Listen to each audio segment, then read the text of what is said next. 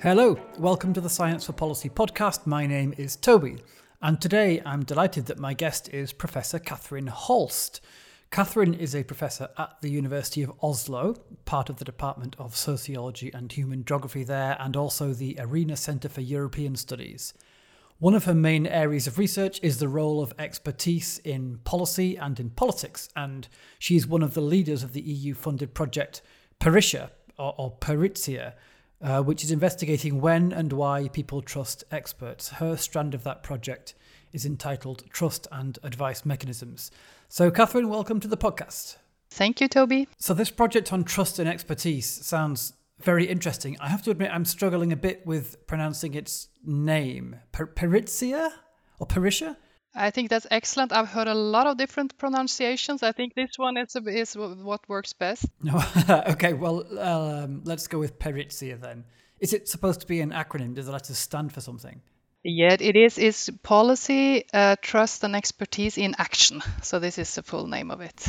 But, okay, all right, so some of the letters in the word aren't actually No, used. no, it's complicated. I will put the link in the show notes so people who are interested can see the spelling and find out more about the project. Yeah.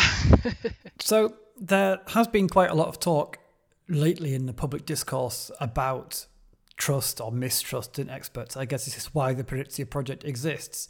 Do you have a kind of top-level diagnosis about why we're talking more and more about trust taking a beating recently? I think, the simple answer that comes to mind would be like populism, that there is currently a bunch of voters, segments of voters that express that they do not really trust experts, that they decreasingly trust experts, and there are politicians around that really want to be their spokespersons and even want to sort of make these views even stronger, and who really politicize this position and try to gain political power on this view that we shouldn't trust the expert. We saw this during the Brexit campaign famously, of course, and we see now in the US elections, and we see this in many countries. And then, so this is a simple answer, and then maybe there are also legitimate reasons for not always trusting experts, and maybe there are some examples of experts not behaving that good or being such good experts after all. So there are maybe also more legitimate issues involved than populism, but I mean, this would be my first answer maybe. Right, I understand. And which is cause and which is effect, do you think? Does mistrust in expertise kind of come along with populism, or the other way around? Or is there something deeper going on which gives rise to both? This is a difficult question. I think certainly that populism has sort of increased this trust, and sort of uses this trust that is around already maybe, and to make political gains. So there is, I think there are both. I think there are more fundamental issues involved here that is not directly connected to populism, but I think populism has certainly made this into a larger phenomenon, and this is why we talk about it so much, and why there is so much talk about this now, that there is distrust in experts. So, I'm sure that this podcast is called Science for Policy, which means, well, on the one hand, I'm confident our listeners will be very interested in your research and in the issues that you work on. Yeah, maybe. But also, you're not necessarily preaching to the choir here. I know there are a lot of people listening to this who have an interest or even like a professional agenda to strengthen the role of experts in policymaking. But I take it that you maybe have some reservations about that endeavour, or at least you think it's not as easy as that. So could you kind of lay out your position here? What's the content of the distrust that you see? And when people have concerns about expertise, what do you think they're actually worried about? Yeah. Well, I should emphasize first that I'm really in favor of expert knowledge informing policy making. I'm in favor of science advice mechanisms and so on. But, this being said, I think there are legitimate concerns in addition to this thing about populism. And maybe you can roughly categorize the worries that one might have into two. For one thing, there is worries about, experts and even scientific experts that they don't perform that well, that they are biased, that they do mistakes, they are maybe not so good at predicting as they think they are, they do cognitive mistakes, they are overconfident, and they can be politically biased, they can be biased by their disciplinary toolbox, and so on. So there are this concern that maybe experts are not that performing that well after all. And then there's a second kind of concerns related to democracy. Really, shouldn't there be a rule of the people? Haven't experts got too much political power? So these two basic concerns is really something that I think can be legitimately raised. All right, so let's talk about the democracy part first, which I suppose is a more theoretical issue. And then it'll be interesting to come back to the question of whether, apart from that, experts are actually useful anyway. So what's the tension that you see, or the potential tension perhaps, between democratic decision-making and involving experts? Well, I see. I think fundamentally, I think there is a tension. On the one hand, you have the democratic norm of, political equality, equal participation, equal political power on the one hand. And on the other hand, you have this idea that some people know more than others about what are good policies. These are the experts, and we give them extra political power because they are particularly knowledgeable. And of course, there can be good reasons for us to do that, but there is initially attention here, I think, even though maybe there could be very good solutions to how we can have it both ways. I mean, at least to a certain extent. But I think originally there is a tension between rule of the people versus rule of the knowledgeable. So this is a starting point. Okay, great. There's a lot there. So I want to pull one thread out of all that to start with, and that's this idea of the expert knowing more than anyone else. So in what I've read, you've used the term epistemic asymmetry to describe that as a kind of ineliminable problem. Could you say a bit more about that? Yeah, and maybe, the epistemic asymmetry term is very much related to a definition of an expert. So a definition of expert would be like someone who knows a lot of things and a lot of more than most people does in one domain. Due to this, there is a huge informational gap, or whatever you can call it, between the expert and the non-expert, called, in the more technical language, and for epistemic asymmetry. And this is something that, it's very hard to do something about, because this is a definition of an expert, that it knows more than non-expert. You cannot get rid of this asymmetry or cognitive inequality, or whatever you can call it. How then should non-experts relate to this? They cannot even understand, the basics of what the expert is explaining, and then how could they assess the decisions? So this is why the term epistemic asymmetry is very central to, if you want to outline the challenges here. Well, I mean, all right, but the point of having an expert surely is that they know things you don't. So, I mean, why is that a problem? I mean, the expert needs to be able to explain what they know, sure. Or I guess if that's not possible because the asymmetry is so pronounced, at least they need to be able to explain the relevant implications for the policy in question or whatever. And I understand that's not always easy, but isn't the epistemic asymmetry really the whole point of having the expert in the first place? Maybe this is not always such a practical problem, but maybe we should talk more about it than we do, because maybe it's often simplified how easy it is for people and non-experts to we should check on the experts, we should, control what they are saying, and we should get, it should be transparency and so on, so we can control them and check them. But due to this epistemic asymmetry, can be quite hard, actually. Okay, I see your point. So it's not easy to satisfy yourself that you're getting good advice if you really can't engage with it in a way that lets you assess it. Yeah, and and of course you can rely on many proxies, and we do that all the time. You can check the web page of this expert. Does he has an education from a good university? Has he a lot of scientific publications that look relevant? Is he a good performer argumentatively? Maybe he's a good communicator. Do you see other experts supporting him, saying that, yeah, this is an expert, he is a really distinguished professor in this area? So you have a lot of proxies, that could be very useful. We need these proxies, and we should systematize maybe our use of them. But still, in the end, then you cannot really check this for yourself, because the reputation and the merits of the experts depends on other experts' assessments, and you yourself cannot really directly assess it, and so on. And I guess there are some fields where the proxies might not exist or aren't very strong. So like an emerging field like AI. Yeah. If you're trying to make decisions about some complex issue in a brand new area of science, there's a lot of disagreement or uncertainty among the experts anyway. It could be hard to kind of get a grip on who you're talking to. Yeah, it could be. But maybe the old proxies wouldn't work that well. It's hard to know. What are the interesting journals here? What are the excellent research environment?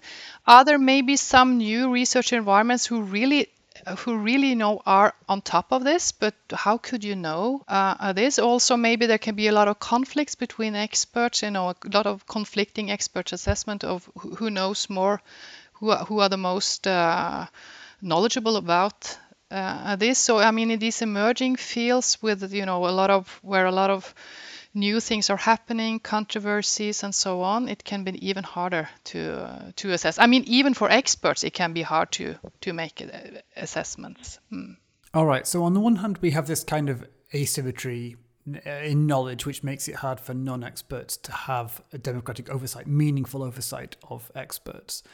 And then on the other hand, you've also talked about the scientization of public debate, which I think is maybe in a way the kind of inverse problem, where policy making can be skewed too far towards scientific considerations and solutions and away from other democratic concerns.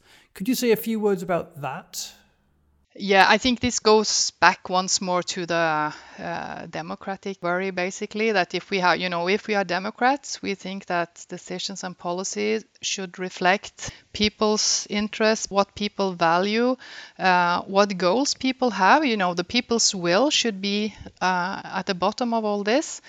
And of course, then you can have experts informing you, what are the most efficient means to get to your goals. And there are a lot of clarifications that experts can contribute to, but it is a problem if the wider public debate sort of do not capture the relevant concerns and the different life experiences and the different interests of different groups. This could be a problem. Of course, it's not only experts who can sort of pervert public deliberations. You could have strong economic interests, or you could have majorities of different kind that pervert public deliberations, that marginalize some interests and so on. So it's not only about experts, but expert is one of the factors that can be a problem here.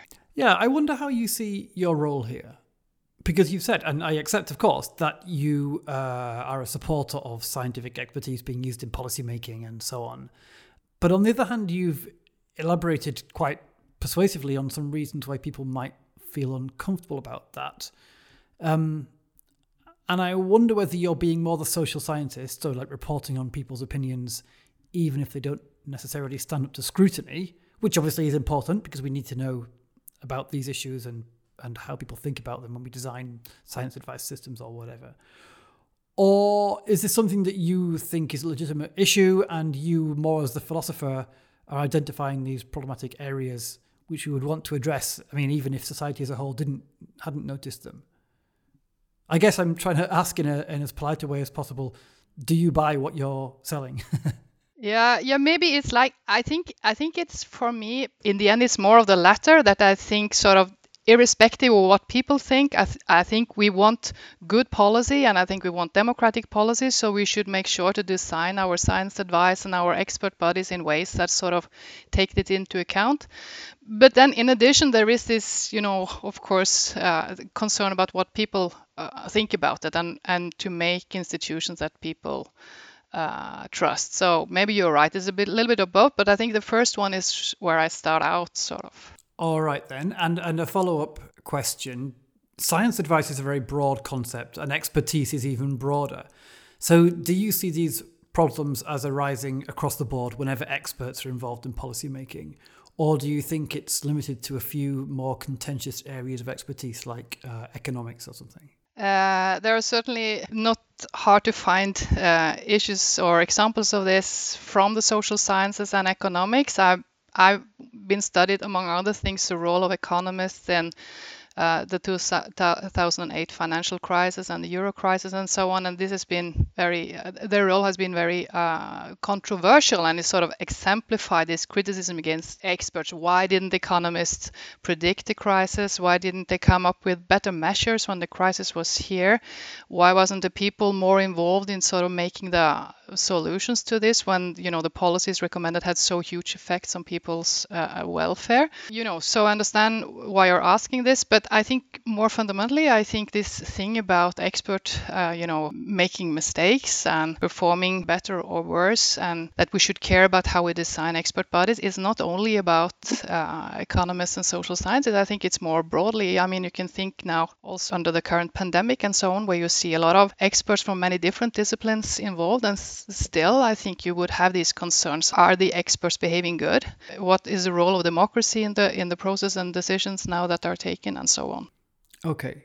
So I think that all makes sense to me. I mean, of course, democratic accountability in decision making is a good thing. That doesn't seem too controversial. And we can also grant that scientific evidence is not democratic by its nature. Fine. So I agree there's a tension. But perhaps you can tell me, why isn't the solution to that tension kind of straightforward? I mean, don't you just take some care to build your science advice system? And I suppose there are many examples of this. You build it so that the experts can only give advice as requested by policymakers, and then the actual decisions are made by the politicians. So the politicians can choose to take or leave the science advice, just as they can take or leave any input. And as long as they have the final say on policies, and they're accountable democratically to the electorate for those policies, doesn't that kind of complete the democratic loop? Doesn't that solve the problem?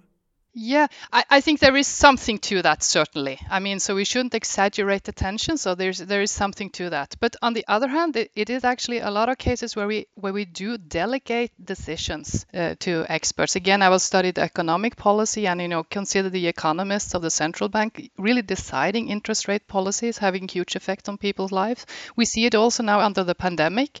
We have many countries have delegated a lot of power to experts on what kind of specific measures that are going to be taken.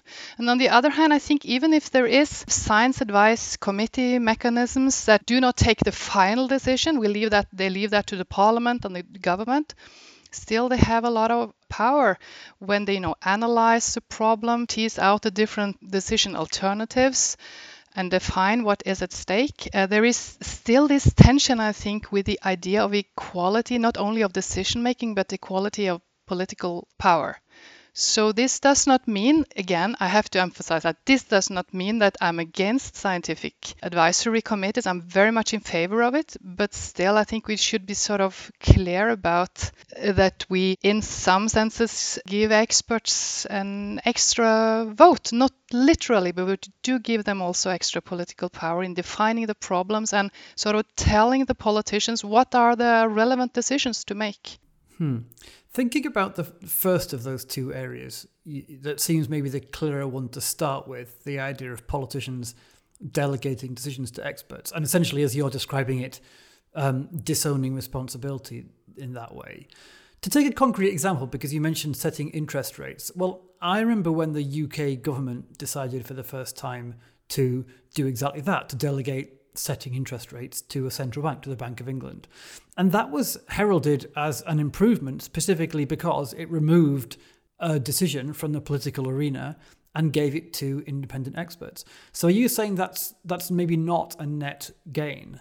I think a lot can be gained on that. I think there can be many cases where you can make a good case for also delegating decisions if the politicians are aware of what they are delegating and why they are doing it. For example, in terms of long-term interests for the people, I think this is defensible. Then so this is always kind of the basic justification you have for delegating some decisions to expert, is that it sort of improves on decisions, improves on policies. But you should of course make sure that the expert bodies are organized in ways that makes it likely that they do make good decisions, that the interest rate policy actually is improved by this. And also there is always the democratic concern that you sort of need to balance out. So there's maybe questions here of how much and on which issues you can do that. But I'm certainly not, against delegating decisions if this is, properly thought through, as maybe in the case of central banks. Okay, that's logical. And then the second example you gave was the issue of involving experts closely in the policy-making process so that they have more influence than the average citizen. So I suppose there are various ways to come at this. One fairly common theme I've heard from people who think about how science advice works and how advice mechanisms should be set up is a theme actually that's been rehearsed several times from different guests on this podcast, about the need for closer and closer interaction between policymakers and experts. So an increasing entanglement, I think one guest described it as. And this is supposed to be a good thing, arguably, because if we don't have that entanglement, then we have failures of communication, we have the inability of research to engage with political needs, and so on. So it's literally about bringing scientists into policymaking infrastructure so they can work side by side with politicians. And I think the reason that hasn't historically been the case, maybe you have a view on this, is that people have wanted to make sure the divide is really clear between the advisors who are independent and don't make decisions and the politicians who are accountable and do. So it seems like you want to have our cake and eat it, and the pendulum swings back and forth. Where do you stand on that dichotomy? Yeah, I think the reason that one historically, and maybe also there are still some good reasons to, to be, have also a critical approach to the too close entanglement idea, is that we want experts to have their independent opinion. So we want experts sort of to make, go through the research and make their scientific assessment of what is state of affairs, what policies work, and so on. And so if we make kind of the interactions with the bureaucrats and the policymakers and the politicians too close, or that they are entangled in the wrong way, we sort of do not get what we want from experts that are sort of independent advice. On the other hand, there is the question of impact here. Why would we want science advice mechanisms that are so detached from policymakers that they do not have any practical effect at all? And in addition, I also think there is a case to be made for the competence of the policymakers and those setting this into practical life and to practical policies. I mean, scientists can bring much very important knowledge, and what do we know from research or what works and not. But actually, to formulate good policies, one often needs different kind of competences. Regulatory competence, you need a stakeholder knowledge, local knowledge of policymakers, and so on. So this is why there is also, of course, a very strong case for interaction. Okay, so all very good points, but it seems to me that the fact remains that we really need experts if we want to make any kind of good policy at all, because the world's a complex place and it's getting more complex, and science also is getting more and more specialized. And we can hardly expect all politicians, let alone all voters, to be so well versed in every possible issue that they never need to ask advice from experts. I mean, it's hard enough to expect them even to be well versed enough that they can take experts' reports, understand them, make clear judgments, and then go forward. I mean, so I can see absolutely how this might have negative effects like the ones you've been talking about. Perhaps we end up weakening the grip of democracy on decisions. But isn't that just inevitable? I mean, it's a shame and we should know about it, but isn't it just too bad? We have to make the right decisions about the issues that confront us in the real world. And if that means the balance tips a bit further away from democracy and I suppose towards technocracy, or at least some strong involvement of technocrats, if that's more than we might like, in a way, so be it.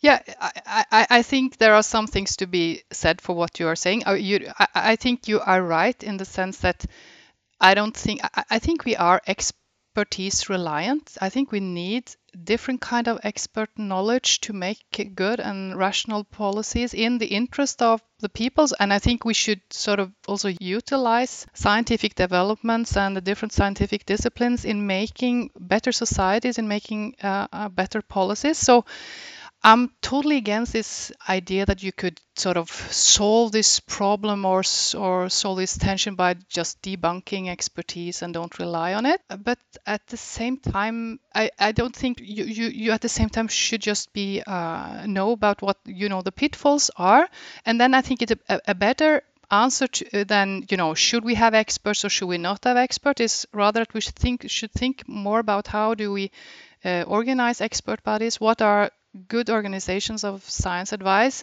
so that we get sort of the best possible institutions, best possible expert advice, those that give us the expert input that we need and that we want for better policies, while at the same time, remaining some democratic mechanisms of control, which is of course difficult because, as you said, it's very hard for non-experts to control experts. When experts explain something and say, this is how it is, I know this with my PhD, I've done research in that, it's very hard for non-experts sort of to control them. Or are you right in this? How? Because you don't have, of course, the expertise yourself to control this. Okay, we've talked about the problems and risks, but I think we also agree that we do need experts nonetheless. So what are the solutions? What can we do when we design science advice systems to try to alleviate some of these difficulties? I think despite this thing about that is important that there are a lot of interactions between experts and policymakers, I do think it's important with a certain kind of independence for our science advisory mechanisms.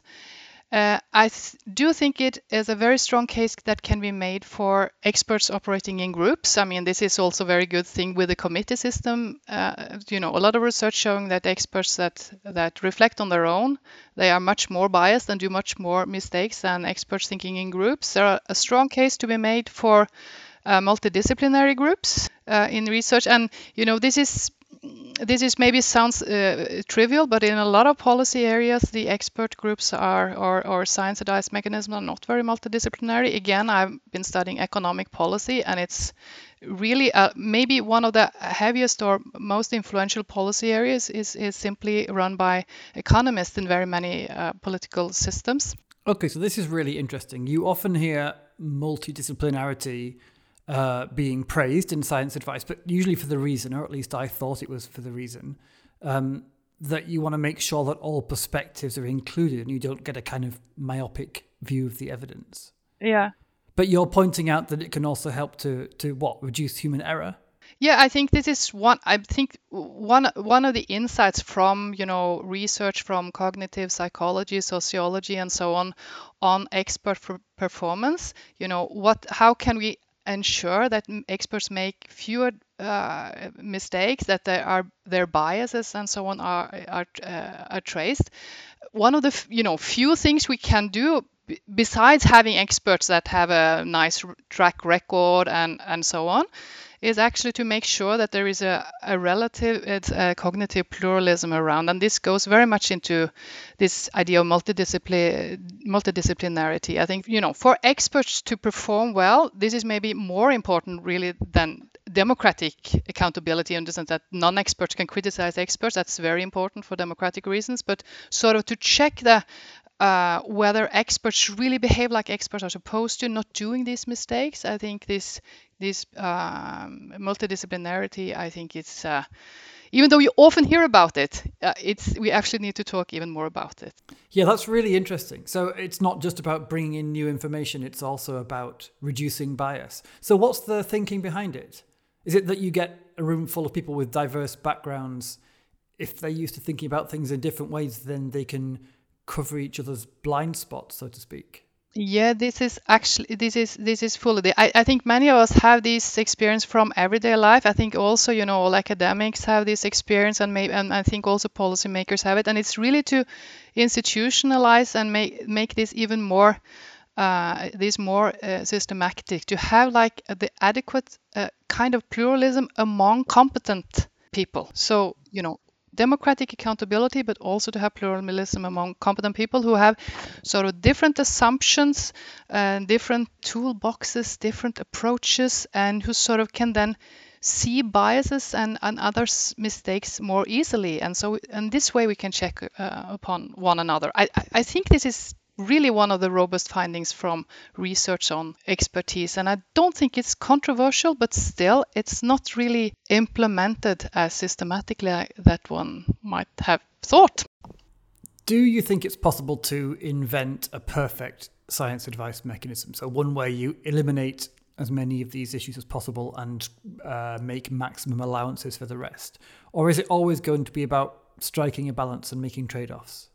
I'm not into this language of making something perfect or, making this kind of blueprint proposals. I think there can be different ways to do this more concretely, where you sort of try to increase on experts' performance, try to go along with democratic accountability. But in my idea of this, there will always be trade-offs, better and worse. Maybe sometimes you cannot say that this is a perfect one, but maybe you can see that no, this performs less bad. We have more reasons to be ensured about this one, that this performs better. So it's more in those terms. I think we should talk about this. I don't think we can make it perfect. And even though also, of course, if you have perfect procedures in place, there is multidisciplinarity, there is democratic accountability and all the things you want, still, of course, the advice in the end could be bad. There could be some people could take wrong. It could be wrong. There could be uncertainties.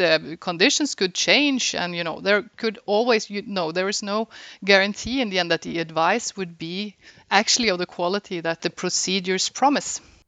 Thank you for that. I think that's a superb summary and a note of realism to finish with, which in a way is a shame because I actually have one more question I wanted to ask you.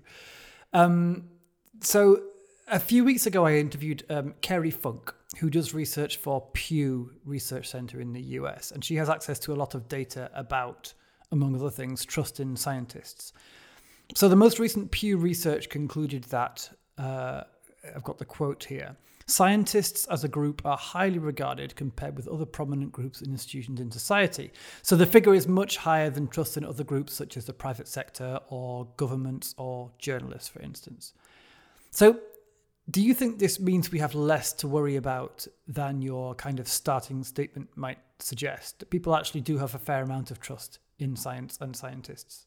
I think one should be, appreciate these results, and one should not, make this problem of distrust in scientists and experts bigger than it actually is. So there is also in this age of populism this idea that this problem of distrust in scientists and experts is exaggerated. So this evidence is very valuable. So at the same time, I looked at the background of this, and there is certainly this varies a lot, I think, both between countries and concerning what kind of issues are involved, and in some controversies there is maybe a case for not so high trust in experts. And maybe there's also this thing about, when people are asked general question about do you trust scientists? And then you have maybe that just as interesting questions about do you trust this expert body and how this expert body behaved in this or that controversy, then maybe you would get a different answer. But anyway, I think this was very interesting findings. And then on the other hand, as I said, my main interest in this is not really dependent on this, what do people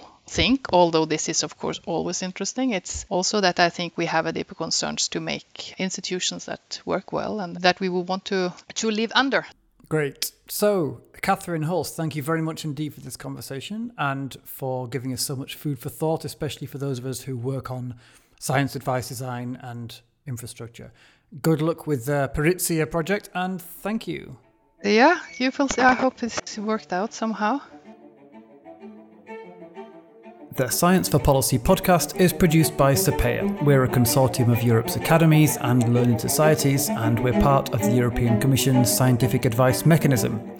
We provide evidence and expertise to inform the work of the group of chief scientific advisors. SAPEA is funded by the EU's Horizon 2020 programme for research and innovation, and you can find lots more information about us and our work at sapea.info. Finally, the rather lovely cello music that's playing right now is performed by Elizaveta Sushchenko. So I shall shut up and let you enjoy the last few bars. Bye for now.